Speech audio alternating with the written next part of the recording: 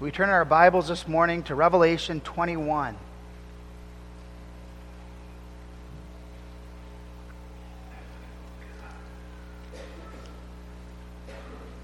We'll read from the last couple chapters in the Bible, Revelation 21, and then we'll get into chapter 22, the first 6 verses. We do so in connection with the petition, "Thy kingdom come." And we see here the full realization of the glory of that kingdom in the New Jerusalem. We hear the inspired word of God. "And I saw a new heaven and a new earth. For the first heaven and the first earth were passed away, and there was no more sea. And I, John, saw the holy city, New Jerusalem, coming down from God out of heaven, prepared as a bride adorned for her husband. And I heard a great voice out of heaven saying, Behold, the tabernacle of God is with men, and he will dwell with them, and they shall be his people, and God himself shall be with them and be their God. And God shall wipe away all tears from their eyes, and there shall be no more death, neither sorrow nor crying, neither shall there be any more pain, for the former things are passed away. And he that sat upon the throne said, Behold, I make all things new. And he said unto me, Write, for these words are true and faithful. And he said unto me, It is done. I am Alpha and Omega, the beginning and the end. I will give unto him that is athirst of the fountain of the water of life freely. He that overcometh shall inherit all things, and I will be his God, and he shall be my son. But the fearful and unbelieving and the abominable and murderers and whoremongers and sorcerers and idolaters and all liars shall have their part in the lake which burneth with fire and brimstone, which is the second death. And there came unto me one of the 7 angels which had the 7 vials full of the 7 last plagues, and talked with me, saying, Come hither, I will show thee the bride, the Lamb's wife. And he carried me away in the Spirit to a great and high mountain, and showed me that great city, the holy Jerusalem, descending out of heaven from God, having the glory of God. And her light was like unto a stone most precious, even like a jasper stone, clear as crystal. And had a wall great and high, and had 12 gates, and at the gates 12 angels, and names written thereon, which are the names of the 12 tribes of the children of Israel. On the east 3 gates, on the north 3 gates, on the south 3 gates, and on the west 3 gates. And the wall of the city had 12 foundations, and in them the names of the 12 apostles of the Lamb. And he that talked with me had a golden reed to measure the city, and the gates thereof, and the wall thereof. And the city lieth foursquare, and the length is as large as the breadth. And he measured the city with the reed, 12,000 furlongs. The length and the breadth and the height of it are equal. And he measured the wall thereof 144 cubits, according to the measure of a man, that is, of the angel. And the building of the wall of it was of jasper, and the city was pure gold, like unto clear glass. And the foundations of the wall of the city were garnished with all manner of precious stones. The first foundation was jasper, the second sapphire, the third a chalcedony, the fourth an emerald, the fifth sardonyx, the sixth sardius, the seventh chrysolite, the eighth beryl, the ninth a topaz, the 10th a chrysoprase, the 11th a jacinth, the 12th an amethyst. And the 12 gates were 12 pearls. Every several gate was of 1 pearl. And the street of the city was pure gold, as it were transparent glass. And I saw no temple therein, for the Lord God Almighty and the Lamb are the temple of it. And the city had no need of the sun, neither of the moon to shine in it, for the glory of the God did lighten it. And the Lamb is the light thereof. And the nations of them which are saved shall walk in the light of it. and the kings of the earth do bring their glory and honor into it. And the gates of it shall not be shut at all by day, for there shall be no night there. And they shall bring the glory and honor of the nations into it. And there shall in no wise enter into it anything that defileth, neither whatsoever worketh abomination or maketh a lie, but they which are written in the Lamb's book of life. And he showed me a pure river of water of life, clear as crystal, proceeding out of the throne of God and of the Lamb. In the midst of the street of it, and on either side of the river, was there a tree of life, which bare 12 manner of fruits, and yielded her fruit every month. And the leaves of the tree were for the healing of the nations.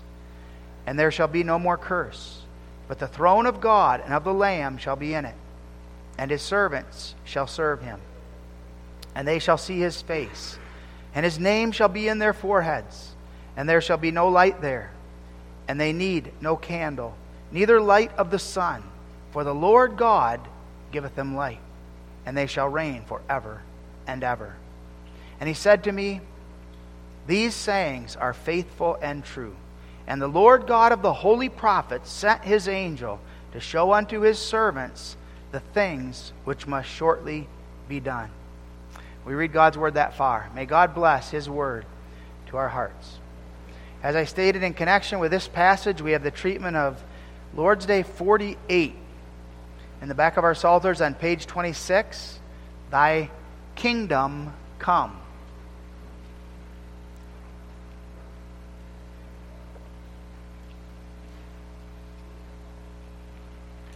We read there in question 123, which is the second petition. Thy kingdom come, that is, rule us so by thy word and spirit, that we may submit ourselves more and more to thee. Preserve and increase thy church.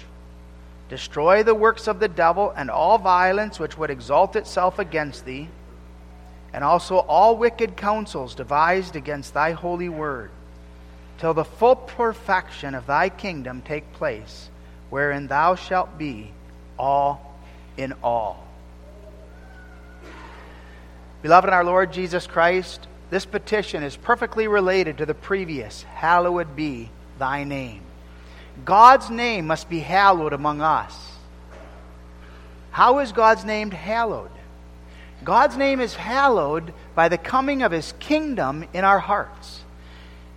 We will not glorify God. We will not hallow God apart from the work of grace by which he penetrates our cold, stubborn, hard hearts and works that grace to submit to his sovereign, divine rule. First, then, by the coming of his kingdom in our hearts. Secondly, by the final glory of that kingdom, as it's revealed here in Revelation 21 and 22, where God will be all in all. Now, there is much confusion in our day on the subject of the kingdom. Some teach that the kingdom of God is earthly. It's a kingdom that has to do with this world. In connection with that, often they speak then of the need to establish that kingdom in every different domain of life and place the burden then upon us to be busy in the establishing of that kingdom. Prayer for the coming of the kingdom often is understood then as we needing somehow to crown Jesus as king, and to do so in all the different aspects of life, so that a heavy burden is placed upon us. We need to go out there and we need to try to win over this creation for the sake of Jesus Christ. The prayer then becomes very earthly centered and very earthly minded. When we pray, Thy kingdom come, we pray for the coming of Christ's kingdom in our hearts and lives, the hearts and lives of God's children. We don't pray for an earthly kingdom. We're not praying for a material kingdom.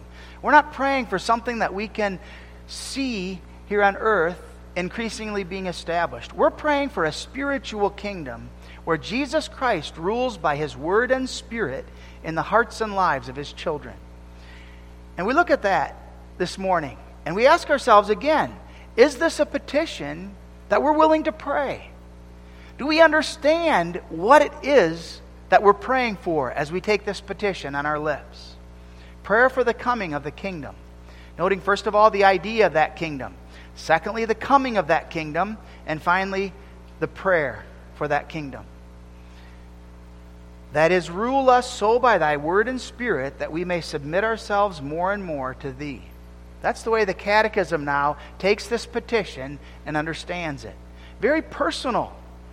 A petition that, while it has to do with God's glory and the greatness of God's kingdom, has to do very intimately and personally with each of us.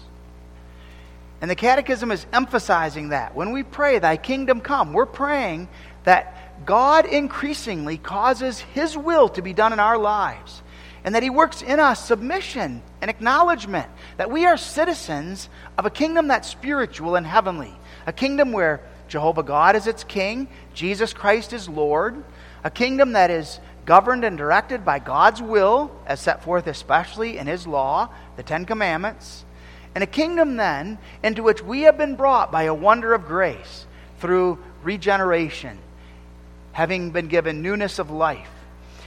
We then, as we pray, thy kingdom come, are praying, Lord, help us to be more sorry for our sins. Help us to grow in holiness. Help us to increase in the pursuit of thy will and doing what's right in thy sight. Help us to grow in sanctification and holiness, that thy name might receive the praise and honor that is due unto thy name. In praying this petition, we're admitting something that's really important. I'm weak. I can't stand for a moment. I can't be kept or preserved as part of this kingdom apart from God's marvelous grace and His care. So to be very, very crystal clear then, this is not a request that God rule over all the earth. God already rules over all the world. He does so by His might. All creatures are subject to His control. And God is such that He's Lord of every area of life. He's Lord of politics. He's Lord of science. He's Lord and governing all of the nations, all of the peoples of the world. He's governing all the animals that exist, all the trees, plants. By His providence, Jehovah God governs every single thing in the world. He rules all the governments, all the companies. He rules every individual. That already takes place. That's not included here in this prayer. God doesn't need any help with regard to His providential ruling over all things. He carries it out perfectly according to His sovereign determination, employing legions of angels in order to assist Him in the carrying out and the pursuit of that sovereign rule. So that we confess every single thing that's happening in politics and economics, everything that's happening in the church world, every single thing that's happening among the nations, everything that's happening with regard to nature, it's all being directed by Jehovah God. And He's got a plan for it. It's all serving His purpose and His goal that He has ordained with regard to the doctrine of providence. The kingdom of which this petition is concerned, thy kingdom come, is a kingdom then that is particular. It's a kingdom that particularly has to do with God's rule of grace, His spiritual kingdom whereby He rules over His children, His people, as those who are lifted above all the rest of the creation and all creatures. This kingdom is called a number of different names in the Bible. The kingdom of God, the kingdom of Jesus Christ. It's called the kingdom of righteousness. That's significant. So that this is a kingdom then that is spiritual, a kingdom that's righteous. And you children remember, what did Jesus say about this kingdom? When He faced Pilate, He said in John 18 verse 36, my kingdom is not of this world. My kingdom is not an earthly kingdom. He repeated that again and again through His ministry, over against those who were continually confused. Even the disciples thought, it's got to be an earthly kingdom. We're instrumental in trying to get this kingdom established. And Jesus would say, no, my kingdom is a spiritual kingdom. It's not of this world. Matthew 7 verse 21 even goes so far as to explain how individuals become citizens of that kingdom.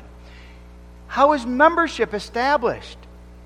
Not everyone that saith unto me, Lord, Lord, shall enter into the kingdom of heaven, but he that doeth the will of my Father which is in heaven. This is a kingdom that is not for everybody who merely desires and says, Lord, Lord. It's a kingdom, entrance into which is a wonder of grace. God working in the hearts of His children to obey Him and to keep His commandments. Now we notice the Catechism does not broaden the kingdom. As the Catechism here broadens the idea of the kingdom, it doesn't broaden it to encompass the whole world, everybody that's in the world, all men. But rather, it broadens the kingdom only this far, a prayer for the church. As that church is gathered and as that church is found in the whole world. Although many reprobates join themselves to the external church outwardly, and on that basis then are numbered among those who would be seen as part of the kingdom, they're not proper subjects, and they'll be banished eventually and cast out of the enjoyment of that kingdom. Only those who are chosen by the Father, given to Jesus Christ, bought by His precious blood, and then in time experience the wonder of regeneration and new life, know the benefits of this kingdom. And what are those benefits? Righteousness, peace, grace, joy in the Holy Spirit. This prayer then is about a kingdom that already exists. It's about a kingdom that already has been established. And that's another important thing. When we say, Thy kingdom come, we're praying about a kingdom that already exists and that's been established on what basis? Christ's righteousness. God established and God maintains this kingdom on the basis of Jesus Christ and His precious blood. This is what distinguishes this kingdom from all the kingdoms of men. The kingdoms of men are established by man. They're kingdoms that are fought for by physical force and often then are established in some marvelous way as that ruler displays his might and his authority and power over others. Not so with this kingdom. This kingdom is established through the blood of Jesus Christ. Entrance into this kingdom is only through the precious blood of Jesus Christ.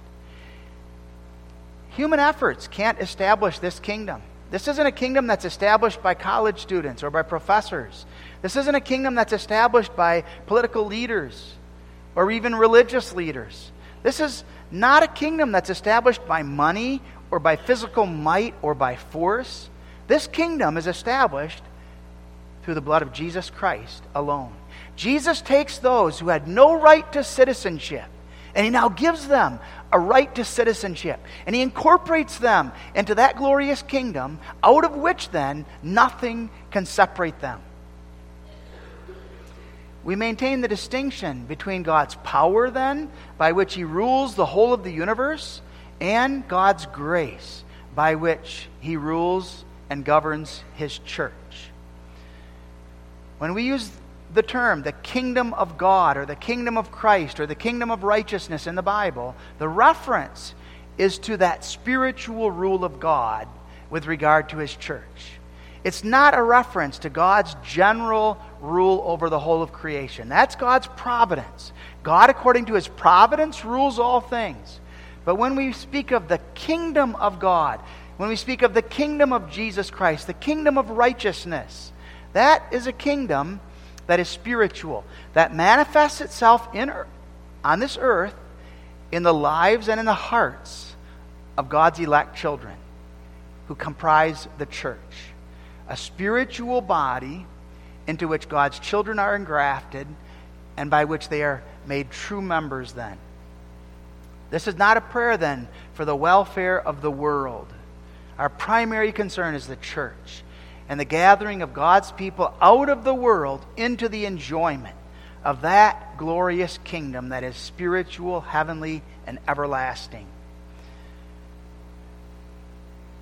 It's striking in that regard that the Catechism again makes the scope and the sphere as concerns the church and never broader. As the Heidelberg Catechism explains this petition, isn't it striking also that the Heidelberg Catechism takes what we would call an eschatological perspective. We're familiar with eschatology Eschatology is the study of the end times. The Catechism interprets now this petition in terms of the end times, demonstrating very clearly God's purpose and God's plan with regard to this kingdom is the fullness of the perfection of it in the new heaven and the new earth. And that's set forth marvelously here in Revelation 21 and 22. The spiritual nature of that kingdom. The central glory of the passage that we read is not the external beauty. Now, there's an attempt here to set forth something we can understand. And so we have repeated references to the gold and to the precious gems and to all of the external beauty. But again, we don't take this in a literal sense, that there is this literal city with all of this various beauty. That would be impossible. Why? Because the New Jerusalem is equated with the bride. So how do we understand that then when the Scriptures talk about this New Jerusalem and the beauty of this city, and then it says, this is the bride of Jesus Christ. Well, the bride is the church, so that this beauty is that which is the beauty of the church. So that we don't have a literal city here. We don't have a literal place that has all of this fabulous wealth and beauty. But we have the church triumphant as she now displays her beauty and glory in glory. So that John here is given a vision and he's trying to explain how beautiful this church is, how marvelous her relationship is with her God. And words can't begin to convey the marvel and the beauty and the glory of this kingdom. The joy and the wonder of this kingdom is centered around one thing, the tabernacle of God with man. And that tabernacle is not a physical place. It's again the spiritual wonder of God dwelling with His church in Jesus Christ. The fellowship of God with His church reaches the pinnacle. It reaches the fullness as God's kingdom citizens are now made perfect citizens in this glorious relationship with God. They're taken to be like Him in all of the spiritual perfections, so that now they can reflect God's image in the fullness of the glory of that image. No more sin, no more temptation, no more sorrow, no more crying. Experiencing the fullness of life with God. Again, we can't fathom, and the Bible speaks of that often, that eye hath not seen, ear hath not heard, nor hath it entered into the heart of man to conceive this glory. And so God gives John this vision to seek to convey a bit of the beauty, the wonder, the marvel of it, so that we live by hope. And so that we know that what God has in store for us is something that's more glorious than anything we've ever experienced here on earth. The home, the joy, the wonder of it cannot even begin to compare. Verse 22 stresses there's no more need for a temple. So that we don't need a place to go to church. We don't need a place that's going to offer up sacrifices. That's not necessary, because God Himself fills the glorified church with Christ. And Christ is her sacrifice. And it's through Jesus Christ that the church lives unto God. This kingdom of God, as she's realized in perfection, is a kingdom that's characterized by endless activity. That comes out in verse 25. The gates of it shall not be shut at all by day, for there shall be no night there. Busy, and all the activity of that kingdom is in the service of God and the service of His glory. Now, what a contrast. The contrast that the Bible sets forth is between this glory and Babylon. Babylon will perish along with the wicked world. Babylon will be destroyed in outer darkness, cast into the depths of hell. But God's people brought into the fullness of this glory and the wonder of God's kingdom and covenant that are perfected. Chapter 22, verse 5 describes the rule of this kingdom to all eternity. And there shall be no night there, and they shall need no candle, neither light of the sun, For the Lord God giveth them light, and they shall reign forever and ever. It's a kingdom that knows no end. It's a kingdom that will continue to endure forever. And we remember all the pictures of this in the Old Testament. Remember in Daniel, where Daniel was given to know the dream of Nebuchadnezzar. And Nebuchadnezzar's dream had to do with the head of gold and the neck of silver and chest and all of the others that represented all different kingdoms of the world. But what happened to all those kingdoms? They were all destroyed. They lasted for a time and then their end came. But then there's that little stone that's cut without hands that represents Jesus Christ and the kingdom of Jesus Christ, which fills the whole world, destroys all of the other kingdoms, and is that which knows no end. That's what we're talking about here. Thy kingdom come. We long for the day when the fullness of that kingdom will be realized. A kingdom that already exists in the hearts and lives of God's children as Jesus rules them by His Spirit. We can't even begin to fathom the beauty and the wonder of Revelation 21 and 22. But God works in us the faith by which we believe this, and the hope then in which we live in expectation of this glory. Now it's important as we consider Thy kingdom come that we understand clearly the relationship of the kingdom to the covenant to the church.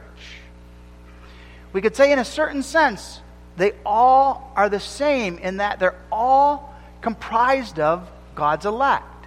God's elect are those who are true members of the church, true members of God's covenant, and they're those who constitute membership in the kingdom.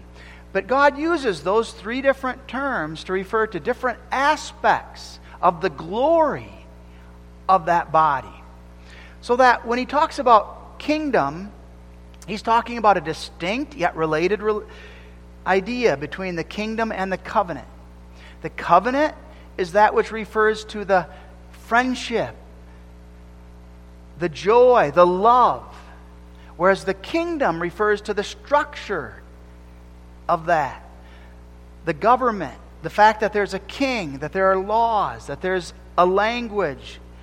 The covenant referring to the life, the friendship, the relationships, and the kingdom referring to then the structure. And we understand the need for both. The kingdom involves development. There's a history to that kingdom. There's a line that one can follow as one traces the kingdom and its coming through history. The covenant is the relationship of friendship. It's fellowship. God takes to Himself a people into covenant friendship, and He makes them then citizens of His kingdom. And He adapts them to be His children. He brings them into His own family. Now the same individuals then are part of the covenant, part of the kingdom, and part of the church. All involve God's elect children. The goal of the covenant, of the kingdom, of the church, are all the same. The glory of God. The kingdom is the structure. The covenant is a reference to the life within that kingdom. So that in order to have a good, rich life of friendship and fellowship, there has to be structure. We acknowledge that even in our homes. If our homes are going to flourish in the covenant life that God requires of us, there needs to be structure. There needs to be discipline. There need to be some rules that are maintained. So it is with regard to God's covenant.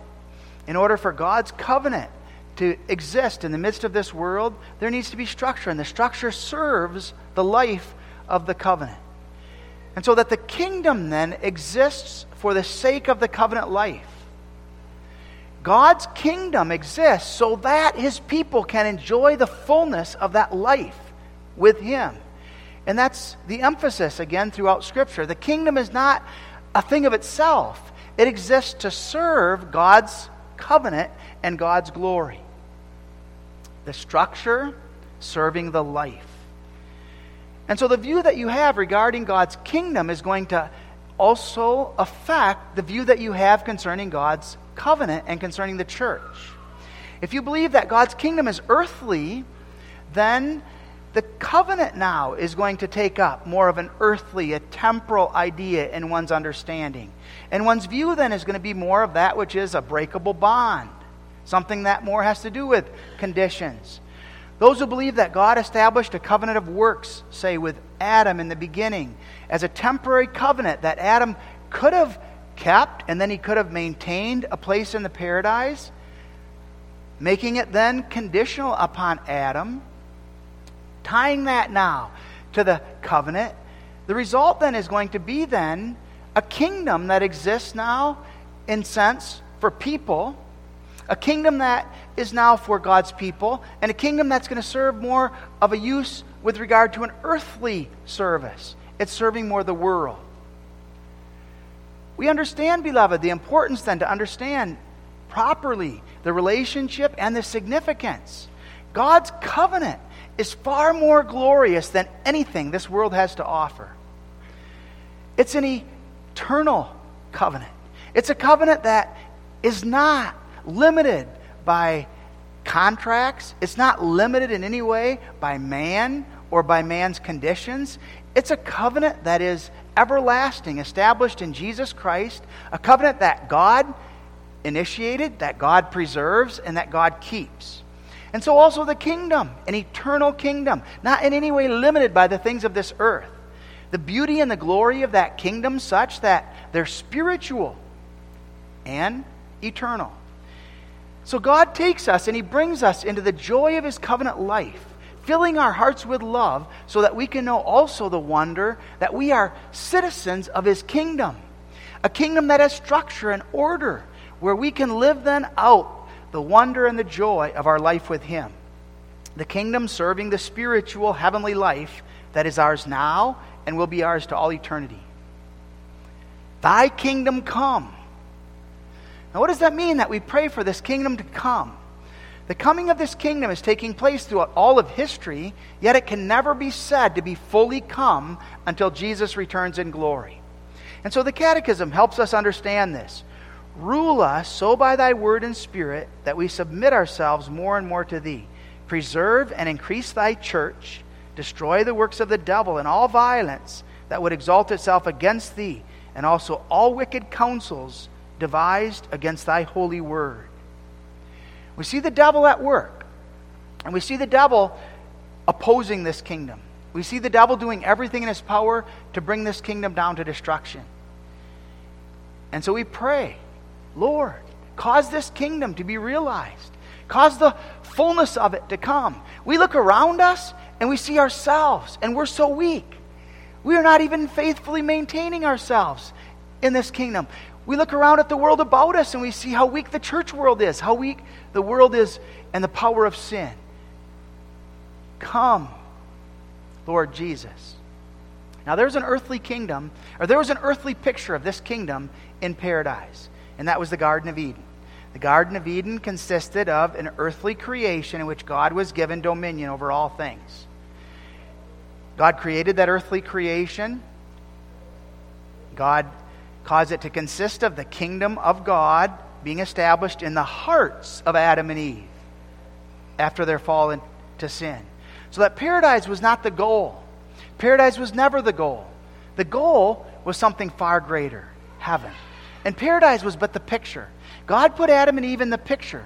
But from the beginning, God's intent was not that Adam and Eve would be kept in that paradise forever, but that God would create all things in Christ. And God would bring then the kingdom of God to a far glorious realization.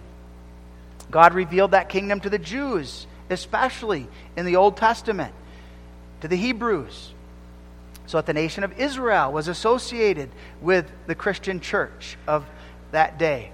God did not establish His kingdom head for head with all of the Jews, with all of Israel, but again, the promise was with believers and with their spiritual seed. And already in the Old Testament, though, God was showing that this kingdom has a spiritual component, and that this kingdom is not earthly. This is a kingdom that is going to be gathered out of every nation, tribe, and tongue. It's a kingdom that came in the Old Testament and in the New Testament in the way of battle. But it wasn't earthly battles. Now, there were earthly battles in the Old Testament, but what were they all pointing to? That grand spiritual battle between Christ and the devil. Not a battle with earthly weapons, but a spiritual battle. And Genesis 3:15 introduced that battle. The enmity between the woman and the devil, her seed and his seed. The outcome, God already had ordained from the very beginning. The seed of the woman would crush the head of the seed of the serpent. And who would be that seed? Jesus Christ. So that God from the beginning ordained that Jesus is the one who would accomplish that glorious kingdom. And so he came preaching. He came teaching righteousness. And he did that to establish his kingdom on the basis of his own righteousness. He had to die in order to solicit the membership then of the citizens of that kingdom. We didn't deserve a place. We were sinners. We were apart from God. But Jesus laid down his life for us in order that on the basis of his perfect sacrifice, he could take us as members of his kingdom and covenant. And Christ then works in the heart of his children. He poured his Spirit out within them, resulting then in humble submission to Christ, resulting in a desire to do what's right, to honor him. The Spirit works in us a desire for heavenly things. We're not content with the things of this earth. The Spirit works in us a desire for fellowship and communion with God. We desire to walk with God and to talk with God. The Spirit gives us to know our sin and to flee from it. When we pray, thy kingdom come, we're praying, God, work in us a greater sensitivity to sin.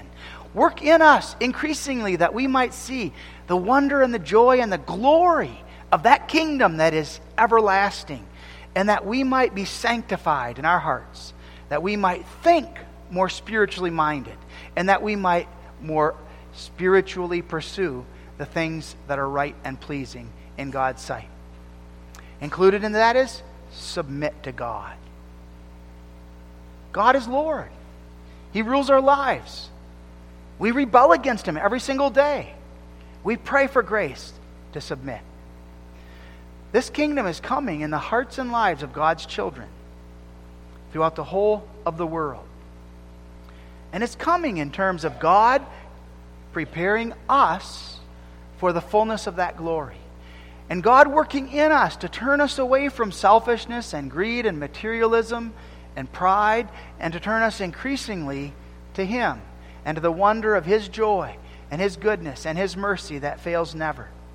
And so we pray for the power of the Holy Spirit, that it penetrate our cold, hard hearts, that God work in us the grace so that we can know that joy and that hope, and that God works throughout the whole world, causing the gospel to go forth in all of its power, that it accomplishes the salvation of his people and the deliverance of his saints. The kingdom is being established as God works heart transplants in the hearts and lives of his elect children. His elect children, chosen from before the foundation of the world, brought now in connection with Christ and his word, and experiencing the wonder of the Holy Spirit, working in their hearts new life. A life that's spiritual, a life that's heavenly, a life that will know no end, and a life by which they know themselves now to be citizens of a kingdom that's far more glorious than anything earthly. We pray for the grace to live as members of that kingdom all our days. We're living for God's glory. We're showing forth his praise. We desire to hallow his name. It doesn't matter if we're a trucker or a firefighter or a banker or a teacher, a student, a nurse, a mother. We're praying for God's grace in our hearts to be faithful members and citizens of that glorious kingdom. And we're praying for the grace to teach our children the importance of living as citizens of that kingdom, that they might know the joy of it, that they might know the importance of the structure of that kingdom to guide and direct the life of fellowship and communion with the living God. We pray for strength to hold the truth of God's word and to hold the preaching by which he brings his children into the knowledge of it in high regard in our midst. We pray for the grace to promote that preaching to the ends of the earth in order that the gospel might go to every nation, tribe, tongue, and every peoples. We pray for the strength to walk according to that truth that we confess and that we live. This kingdom is going to be realized in all of its glory when Jesus comes back.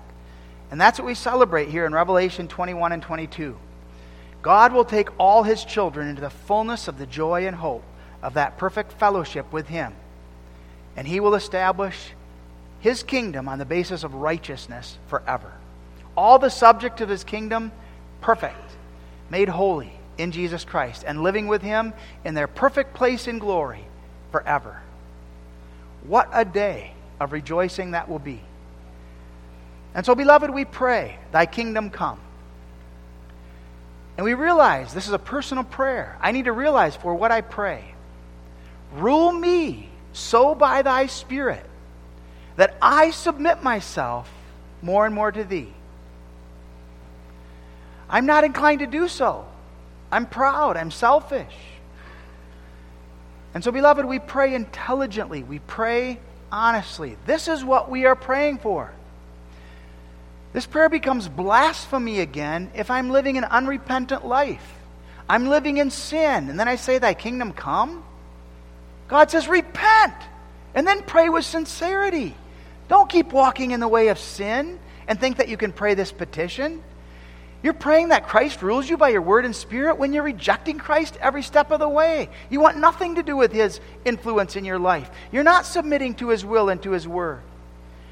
And so, beloved, again, we examine our hearts. Just as we desire to hallow God's name, we want God's name praised in our lives. So we desire that our lives are centered around God, around His glory, around Jesus Christ, who's Lord of my life, and that I am submitting to Him. And with that motivation that recognizes my own sinfulness, my own weakness, I pray, Thy kingdom come. God gives us that desire. He works in us that willingness. A willingness to suffer pain, to suffer hardship, even loss, for the sake of God's kingdom. Because what's most important is not the things that are earthly. These things are all fleeting. They're all going to perish. What's most important is that I know Jehovah God as my friend. And I live in the conscious wonder that His kingdom is that into which He has taken me as a citizen, and that He will preserve and keep me in the enjoyment of it to all eternity. As we are in the midst of this world, we're tempted to extremes. Sometimes we're tempted to just pull out and withdraw from the world. We get so fed up with everything going on around us. Other times we're tempted to amalgamate ourselves to the world because we don't want to be ostracized. We don't want to look differently. And so we just want to fit in, and we want to be engaged in the things of this world. We know neither one are acceptable. We're called to be in the world, but not of it. Because our citizenship is not earthly. Our citizenship is spiritual and heavenly. And we're called to come to the Father. God draws us powerfully to Himself, according to John 6:44. No man would come apart from the irresistible work of God in our hearts. And so by grace, we come. We flee to Him in order to know in Him the joy and the wonder of our salvation. And God gives us that delight, that joy, that we are citizens of a kingdom that will never be destroyed, a kingdom that will endure to all eternity, and that He will preserve and keep us as our Lord, as the one who preserves that kingdom. But we also pray for the church. Preserve and increase Thy church. This petition implies a love for Christ's church. Do you love Christ's church? We love the church where we see the marks that are evident, the marks of the church, and we seek the good of that church. We seek to glorify God with the fullness that we can as members of that faithful church. We need our membership in that church. We need to be living members of that church. And as we promote the work of that church, which especially has to do with the preaching of the gospel, we pray for the coming of Jesus Christ, knowing that the chief sign is the preaching of the gospel to the ends of the earth. We love the church. We support the church, and we pray for the church's mission to be focused around the faithful proclamation of the gospel. And we support missions, and we pray for the grace in order to be faithful witnesses to those around us not only, but also to be members of churches that are active in mission work in order that the kingdom might come. And we long for that day. That day when all the elect will finally be gathered, and when Jesus will appear in glory. That day is certain. It's sure. Mockers come and they try to detract us from it coming to pass. But we know it's sure because even as Jesus came the first time, He's coming again. And He made that promise to His disciples as He ascended into heaven. And what a glorious encouragement this is for God's saints. As we live in the midst of the struggles and the trials, as we battle against sin every single day in our lives, to know this is but temporary. That day will come when there will be no more temptation, no more sin, when all my tears are going to be gone, when I'll be ushered into the glorious wonder of the full realization of this kingdom. The struggles of this earth are temporary. They're but for a time, and they can't begin to compare to the glory that is to be revealed. Too often we're far too earthly minded. We're far too seeking the things of this life to be able to pray this prayer. But may God grant us grace to desire with all of our heart the coming of His glorious kingdom in our lives, and work in us that longing for the perfection that is ours to come. Amen. Our Father who art in heaven, what wonders Thou hast performed for us, children of the dust, to lift us to such a glorious place as to take we who are earthly and to make us spiritual and heavenly, and then to give us who are under the curse of death to know a life that is from above and a life that is everlasting. To give us to know and to believe that we are citizens of a kingdom that can never be destroyed, a kingdom that Thou art preserving and keeping through Jesus Christ. Work so in our hearts and in our lives that we might be joyful, that we might be thankful, and that we might live ever in the joy and wonder of this kingdom of which we are citizens now and to all eternity. Amen.